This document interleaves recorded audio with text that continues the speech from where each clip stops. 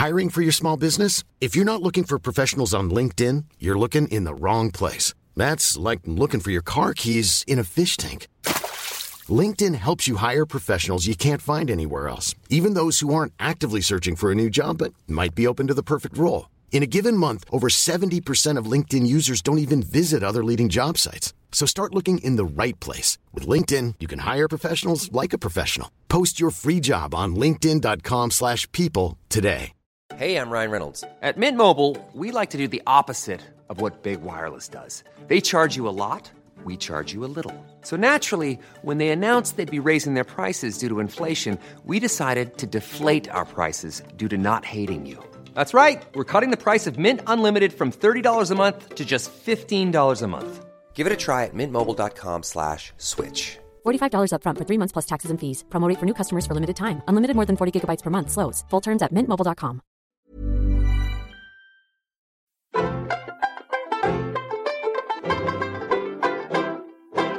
Hello and welcome to Seriously, the podcast from the New Statesman that takes pop culture seriously. I'm Caroline Crampton. And I'm Anna Leskovich. This week we're going to be talking about the Edinburgh Festival and the TV adaptation of J.K. Rowling's crime novel The Cuckoo's Calling. We've also listened to the BBC radio series Love in Recovery for the first time, so we'll be talking about how that went later in the show.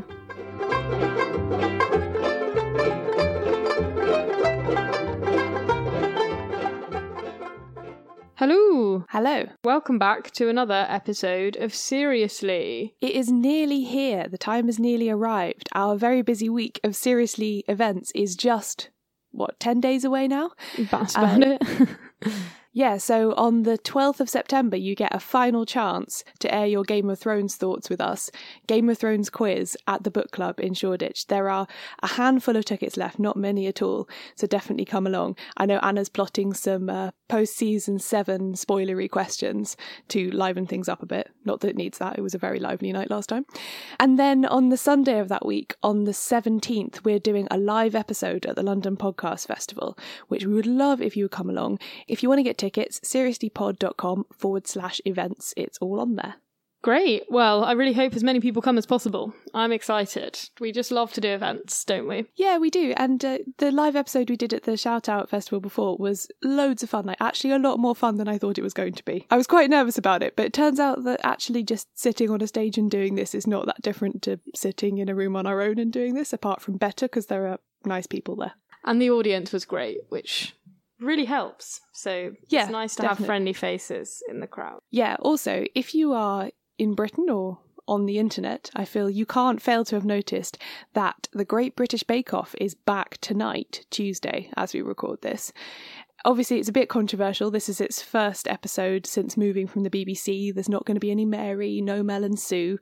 I've seen lots of people on social media saying that they are, watching one to give it a chance to see how it goes, which is funny. I actually heard someone in the newsagent say that the other day as well.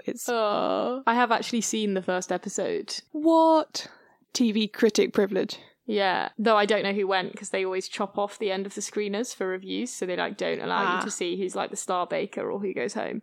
And yeah, for me, like the reviews were really positive, but for me it's not great. But the thing is, I feel like you do mainly watch the Bake Off actually for the contestants, less so than Mary and Mel and Sue and stuff. Like the contestants are always the best bit when you get really, really good contestants, and the contestants are good.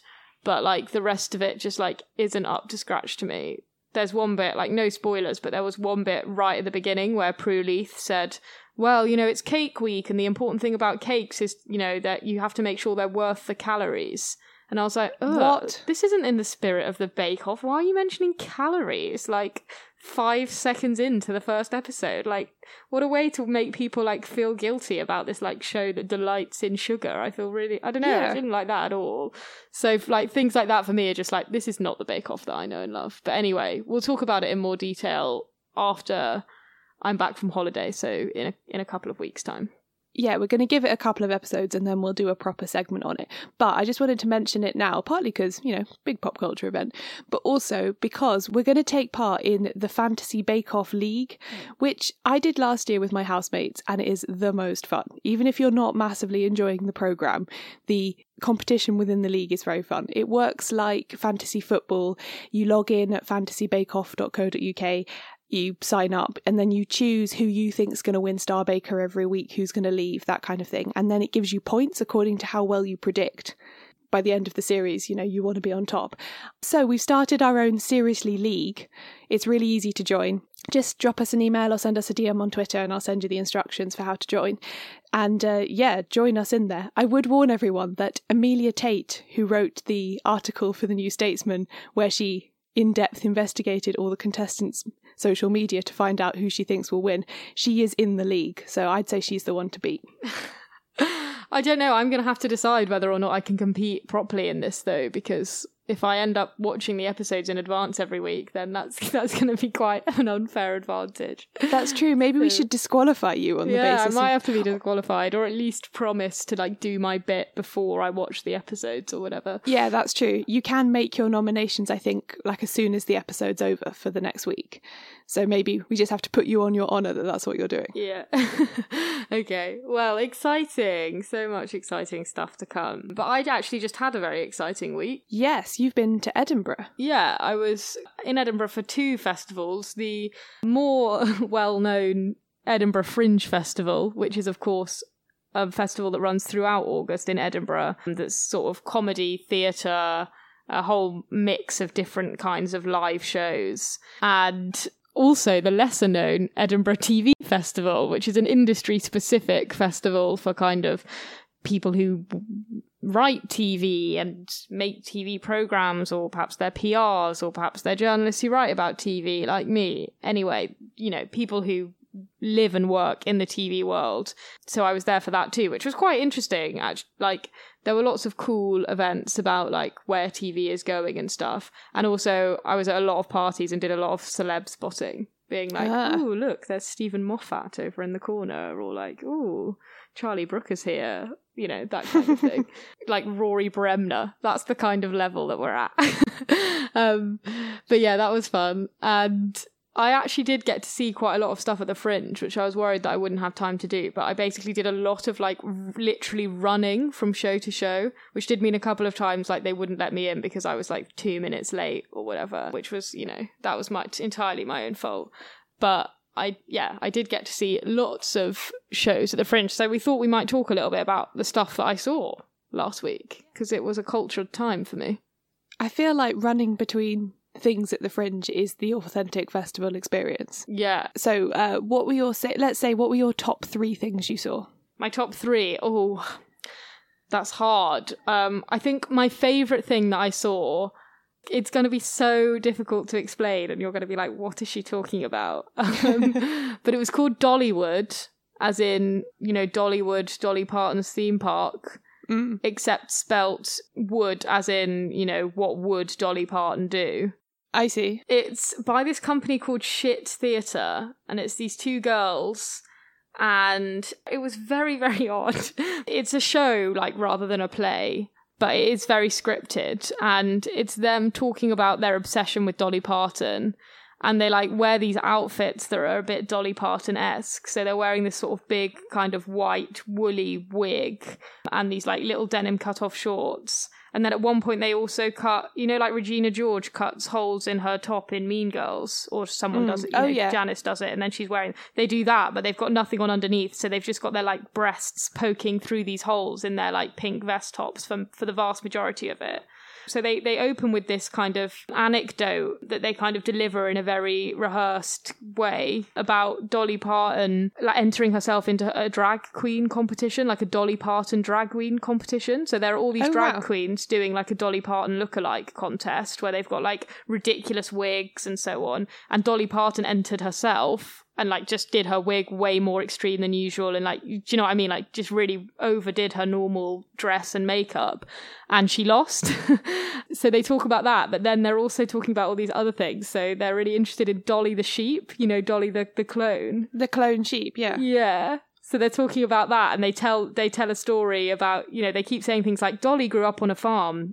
She's totally unique. That's what we love about her. And you're not sure if they're talking about the sheep or the person. And also their wigs kind of look a bit sheepy. They're like woolly. And then occasionally they like bend over, and the fact that their boobs are poking out their t-shirt looks quite like animalistic when they bend over, and they look quite like sheep. So it's all weird, and they're making parallels between the person and the sheep. And then they're also talking about this, like, the other main attraction near Dollywood is a body farm where like they literally like leave bodies to decompose and people donate their bodies for it. And it's like, you know, a way of looking at how bodies decompose in different situations and stuff.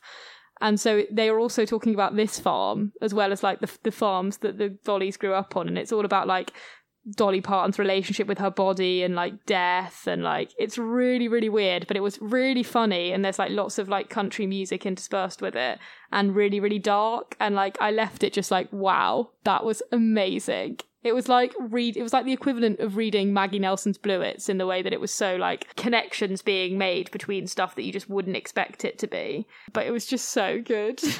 Anyway, that was a very long rambling explanation of what Dollywood is, but that's my favourite one by far. So I think if shit theatre do anything that is outside Edinburgh, keep your eyes peeled. Then my other two favourite things I saw, one I think you would like a lot, was a play called Education, Education, Education. And it's about teachers, and it's set the day after Tony Blair wins the election in 97. And it's just about these teachers like trying their best to like teach well in this school. And the cast play both teachers and students. And it was just really like very politically engaged, but also very human. And it's like got an amazing like 90s music soundtrack, and like there's like references to Tamagotchis and stuff. And there's a lot of like dance in it. It's like very choreographed, like not like dance, but just like people moving in weird ways. And it was just really funny and also really good. And at the end I like cried and like felt enraged at the state of education funding in our country. But it was great. So I think you'd like that one anyway. I don't know if it'll tour or anything, but keep your eyes peeled for Education, Education, Education. That sounds really good. They should definitely do it at Labour conference, if not anywhere else. Yeah, exactly. Really know the audience. And then third, I would say I saw some stand-up by someone called Rose Matafeo. I don't know if you've heard of her. I think she is doing quite well. No, I don't think so. She's from New Zealand, but she lives in London, and she's really funny. And her stand-up was called Sassy Best Friend. And it was about, you know, that line in The Holiday where, I think, is it Jude Law who says to Kate Winslet, you're playing the sassy best friend in your own life. And she's talking about that and like her relationship with rom-coms. But it's like, she talks about loads of things, and it's really funny. Like she loves Michael Jackson, even though he's problematic, and she talks about that and stuff. I just really liked it. And I think I imagine she's going to start doing quite well, because there was a bit of buzz about her. And I know that she's done some other things. So yeah, Rose Matafeo would be third. So sorry for the very long, rambling explanation of my highlights, but those were my highlights from Edinburgh Deafs. Oh, that sounds great. That sounds really, really good.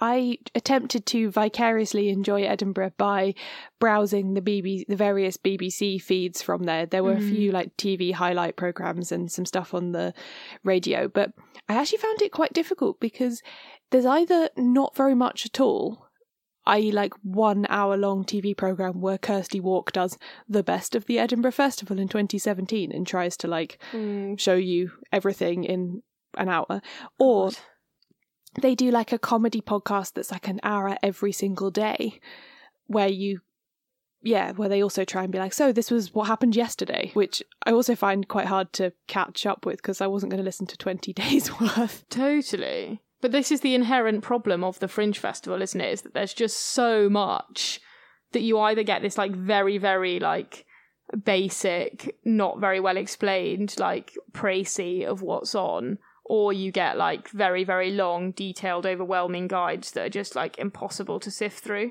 So I don't know, it just feels like that the festival is so big that it's almost a problem. Yeah, you want something in between. So, I mean, I ended up listening to a couple of things, one of which was a stand-up set by Hannah Gadsby, who I subsequently learned went on to be the joint winner of the like overall, what's it called? It used to be called the Perrier Award. Now I think it's just called the Edinburgh Comedy Award. Oh, cool. Yeah, she shared it with John Robbins, who's Sarah Pascoe's ex. Oh, no way. So yeah, it's interesting actually that so Hannah Gadsby's show, she's Australian, and it's all about the fight for equal marriage in Australia. Oh, that's interesting. It's actually quite sad. I was reading the report, she's giving up stand-up. This is her last show because she said it's just taken such a personal toll. Oh, wow. That's really hard. Which is really sad that she's kind of chucking it in, but you can see why. And she says, like, you know, sometimes touring to regional parts of Australia, she's not felt very safe because of all the homophobia, and, you know, so she's got to do what she got to do, but obviously she is very talented, so hopefully whatever she does next will be equally excellent. I just found it funny that so she won the award jointly with John Robbins, so both John Robbins and Sarah Pascoe had shows at the Fringe this year about each other. Yeah, I heard that hers was about like being single for the first time since 2001, which is like, that would be so hard. Yeah, hers was not nominated at all and his won, so I have no idea what that says about interesting how they award these things or whatever, but yeah, it's difficult to judge without having seen either show, but I have to say, just reading that information made me think, could it be that people are more interested in the man's experience of a relationship? Maybe. Or maybe hers was just not as good. Maybe. This could also be possible, but probably not. Yeah, I have to say, I mean, I didn't go to the Fringe this year, but I have been and performed in past years when I was a student. And you're absolutely right what you say about you. I don't know, I felt like I existed in this constant state of like everyone seeing amazing things that I wasn't seeing, and feeling very hectic and kind of, whereas actually the best experiences I had there were often the random ones where you just walked into something because it looked empty and it was raining and it was amazing. Like, I remember me and my friend Brian ended up going about 5 times because we were there for the whole month. And also, if you're a performer, you get a pass for the venue that you're in. You get a pass to go and see anything else in the same set of venues. So you can go to things repeatedly without it costing money. That's great. It was a Blues Brothers tribute show that was on at about 11:30 every night. And we went like 3 or 4 times a week. We liked it so much. That's amazing. That's great. Yeah, so much stuff sells out as well that sometimes you can feel a bit like, oh, I'm at this festival and there's like all this amazing stuff on, but I can't actually go to any of it. Yeah. But obviously it's something you've got to do. I'd never done it before, and you do have to go and experience it because it's amazing. Yeah, well, I'm glad you had a good time anyway. And yeah, if any other listeners were at the festival, let us know what your highlights were. Here you come again, just when I've begun to get myself together. You waltz right in the door, just like you've done before, and you wrap my heart around your little finger. Here you come again, just when I'm about to make it work without you. You look into my eyes. Cool fact, a crocodile can't stick out its tongue. Also, you can get health insurance for a month or just under a year in some states. United Healthcare short-term insurance plans, underwritten by Golden Rule Insurance Company, offer flexible, budget-friendly coverage for you. Learn more at UH1.com. I'm Sandra, and I'm just the professional your small business was looking for. But you didn't hire me because you didn't use LinkedIn Jobs. LinkedIn has professionals you can't find anywhere else, including those who aren't actively looking for a new job, but might be open to the perfect role, like me. In a given month, over 70% of LinkedIn users don't visit other leading job sites. So if you're not looking on LinkedIn, you'll miss out on great candidates like Sandra. Start hiring professionals like a professional. Post your free job on linkedin.com/people today. Many of us have those stubborn pounds that seem impossible to lose, no matter how good we eat or how hard we work out. My solution is PlushCare. PlushCare is a leading telehealth provider with doctors who are there for you day and night to partner with you in your weight loss journey. They can prescribe FDA-approved weight loss medications like Wegovy and Zepbound for those who qualify. Plus, they accept most insurance plans. To get started, visit plushcare.com/weightloss. That's plushcare.com/weightloss. So the next thing we're going to talk about this week is The Cuckoo's Calling, which is a novel by J.K. Rowling written under the pseudonym Robert Galbraith. I think that's how you say Robert Galbraith, is it? I think so. Yeah, I'm not sure. I think so. It's a detective story following private detective Cormoran Strike, who's this kind of like mid-30s, dishevelled. It ticks a lot of the classic detective boxes in that, you know, he's down the pub quite a lot and he's in debt and like this is the case that he needs. But it follows the death of a model called Lula Landry, who's got a kind of mysterious background. And the first novel in the series starts when Cormoran Strike gets a new sort of temp called Robin. The world knew her as Lula Landry. I think she was murdered. My name is Cormoran Strike. I'm a private investigator. Robin Ellicott. I'm the new temp. Do you think Lula Landry was murdered and we messed up the investigation? She was scared.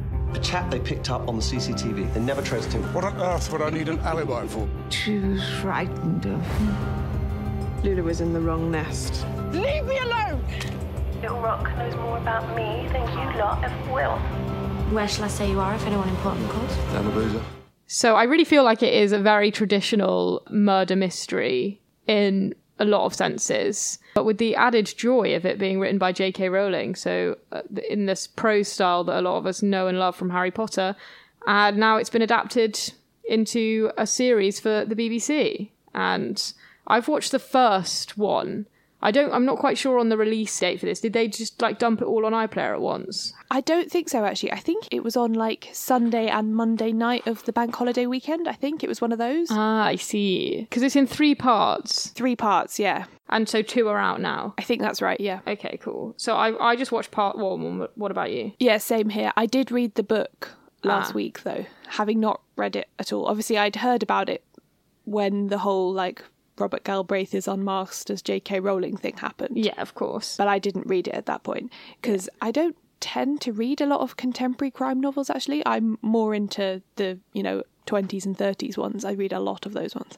Yeah, so it's interesting. My friend Tracy had recommended it to me a few times, and she described it to me as trashy in the Dan Brown way, but good, which is a description I can, now having read it, I can see where she's coming from, because it is quite typical / cliched in lots of ways. As you say, the detective character fulfills lots of the angsty qualities that they often have. Yeah. And there's lots of things taken as read. You're supposed to be fairly familiar with some tropes and that kind of thing. Yeah. But the plot is pacey and I did want to know what happened. So it is good as well. It isn't boring.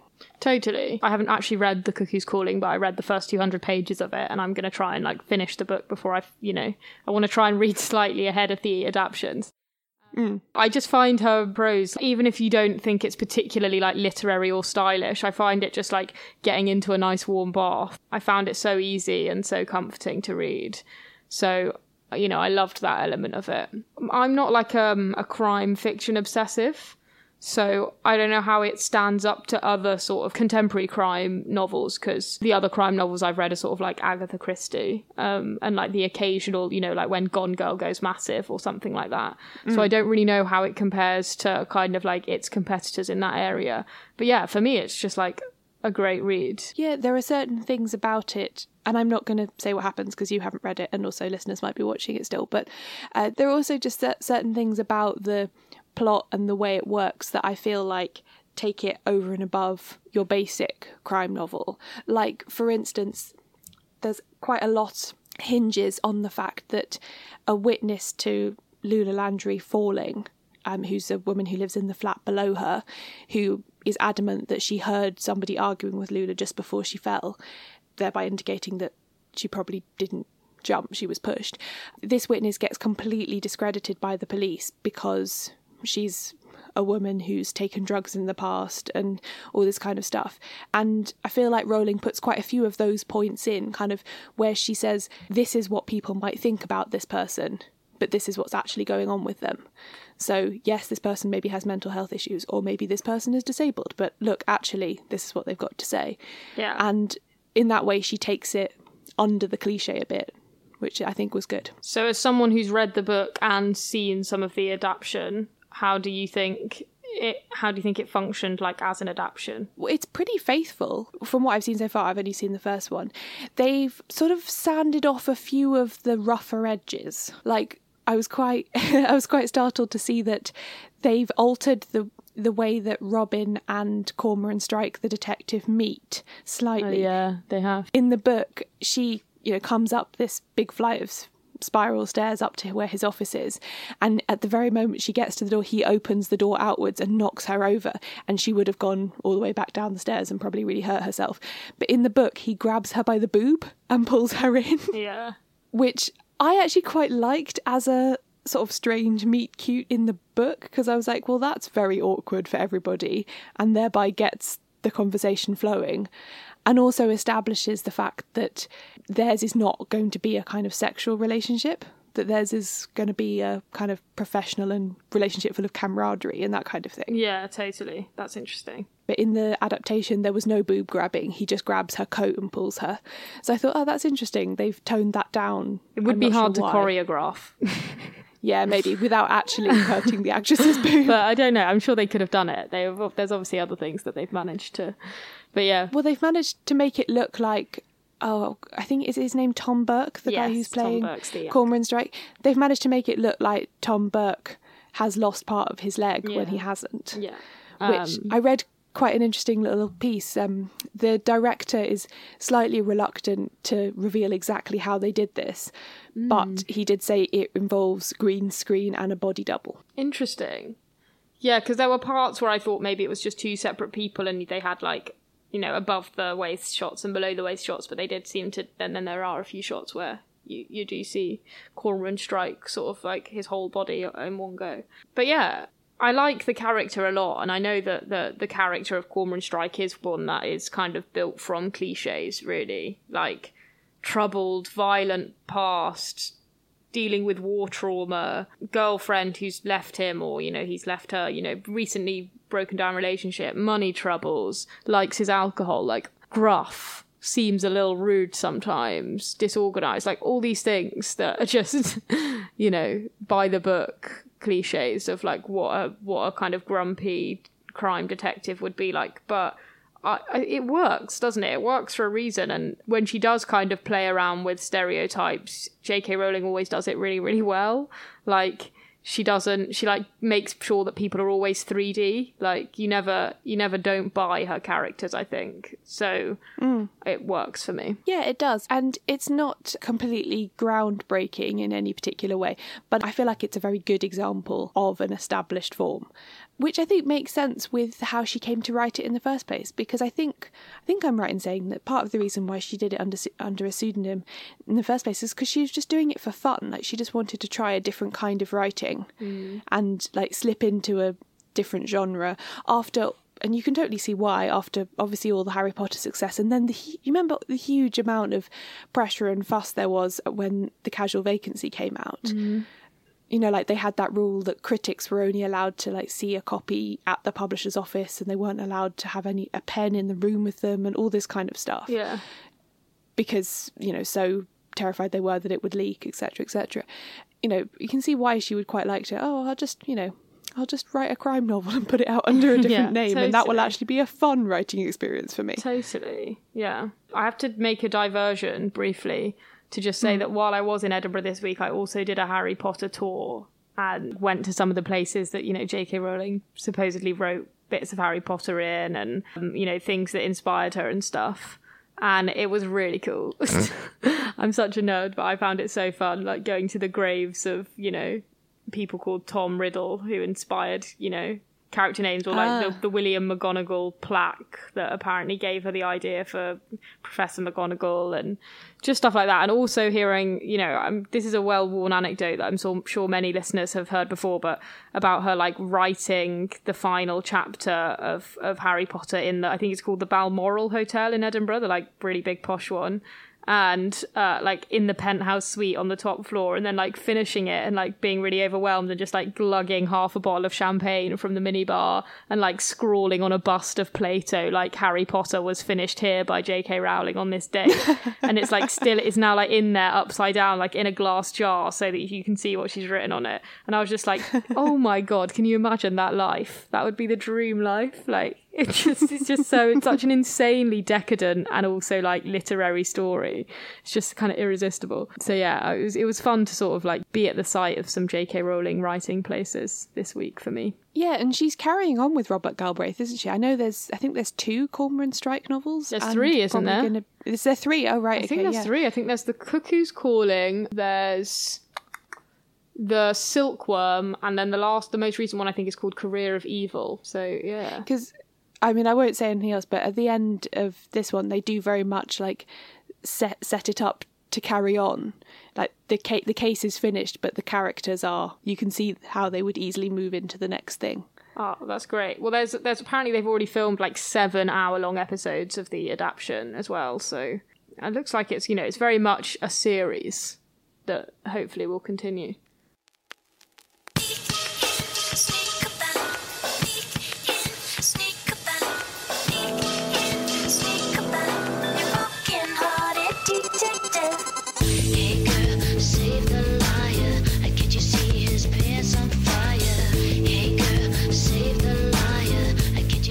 So now we have arrived at the part of the show where we talk about something that we were recommended by you listeners.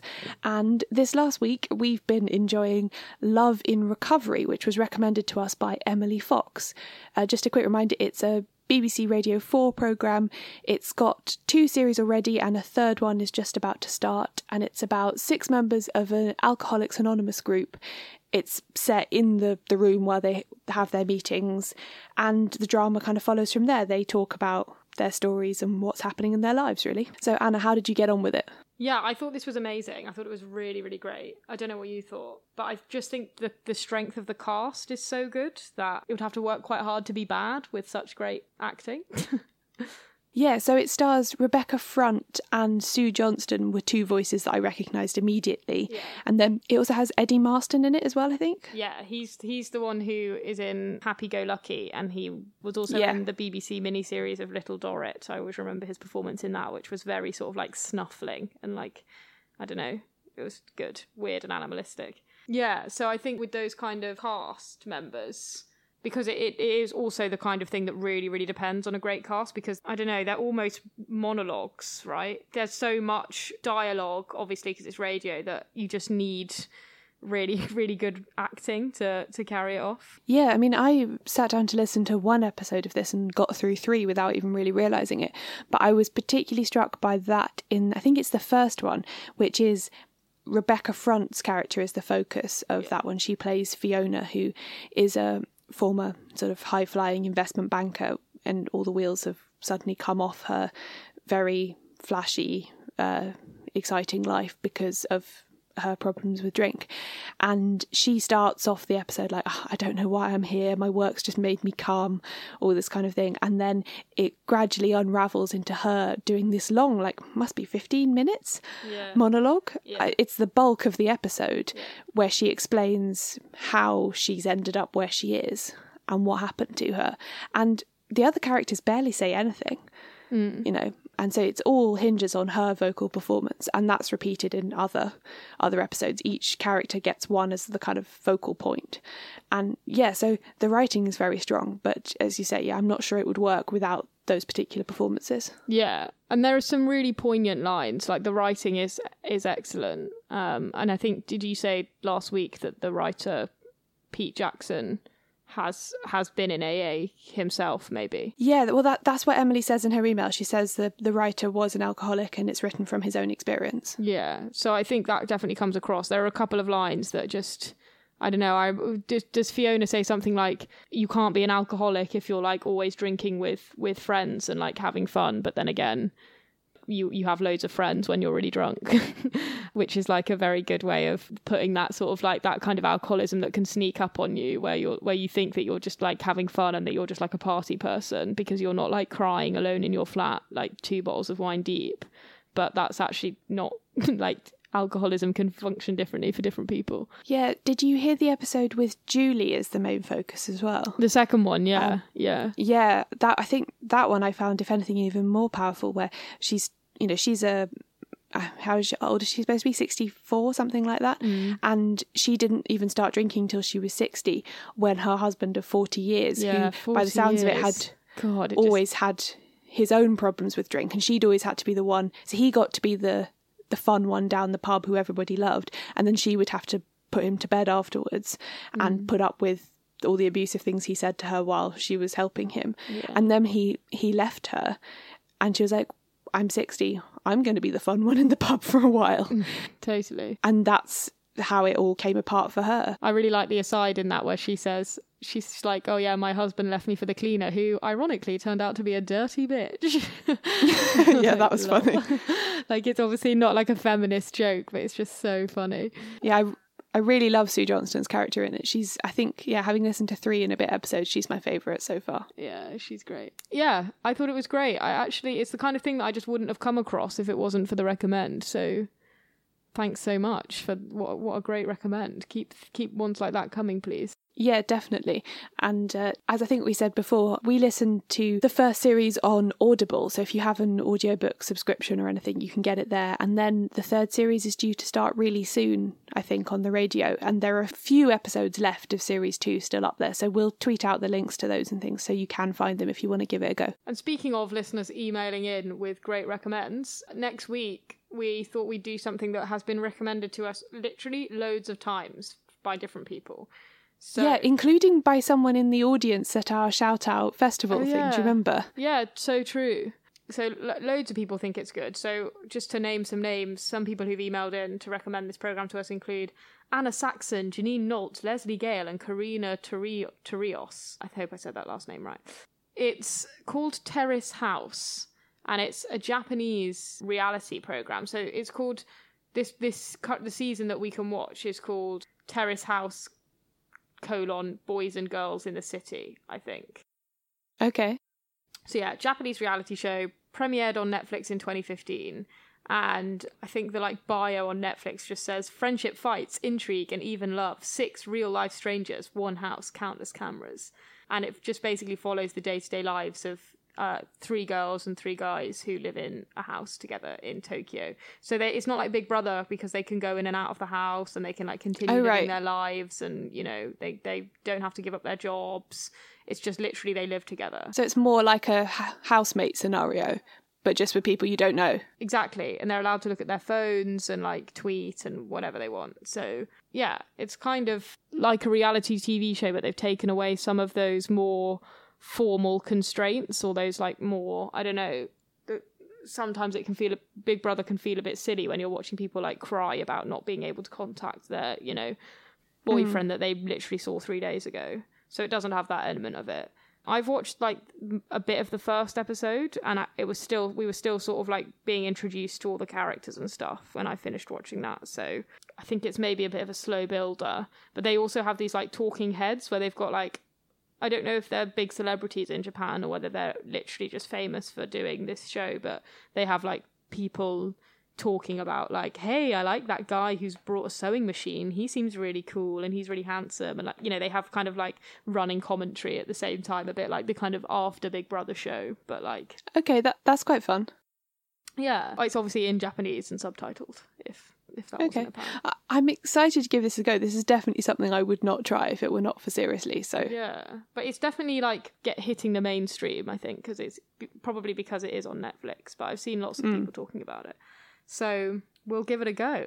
Yeah, so I think come back in 2 weeks to find out what we thought of Terrace House.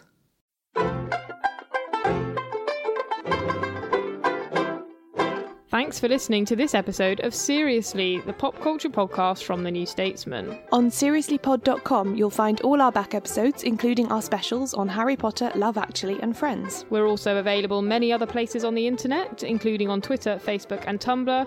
We're Seriously Pod on all of them. We love getting your recommendations for things we should feature on the show, or just hearing your thoughts on what we've already discussed.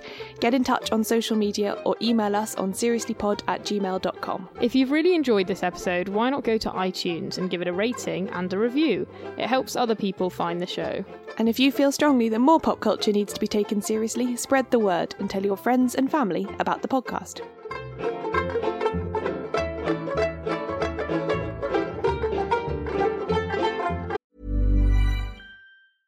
Even when we're on a budget, we still deserve nice things. Quince is a place to scoop up stunning high-end goods for 50 to 80% less than similar brands. They have buttery soft cashmere sweaters starting at $50, luxurious Italian leather bags, and so much more. Plus, Quince only works with factories that use safe, ethical, and responsible manufacturing. Get the high-end goods you'll love without the high price tag with Quince. Go to quince.com/style for free shipping and 365-day returns. When you make decisions for your company, you look for the no-brainers. If you have a lot of mailing to do, Stamps.com is the ultimate no-brainer. Use the Stamps.com mobile app to mail everything you need to keep your business running with up to 89% off USPS and UPS. Make the same no-brainer decision as over 1 million other businesses with Stamps.com. Use code PROGRAM for a special offer. That's Stamps.com, code PROGRAM.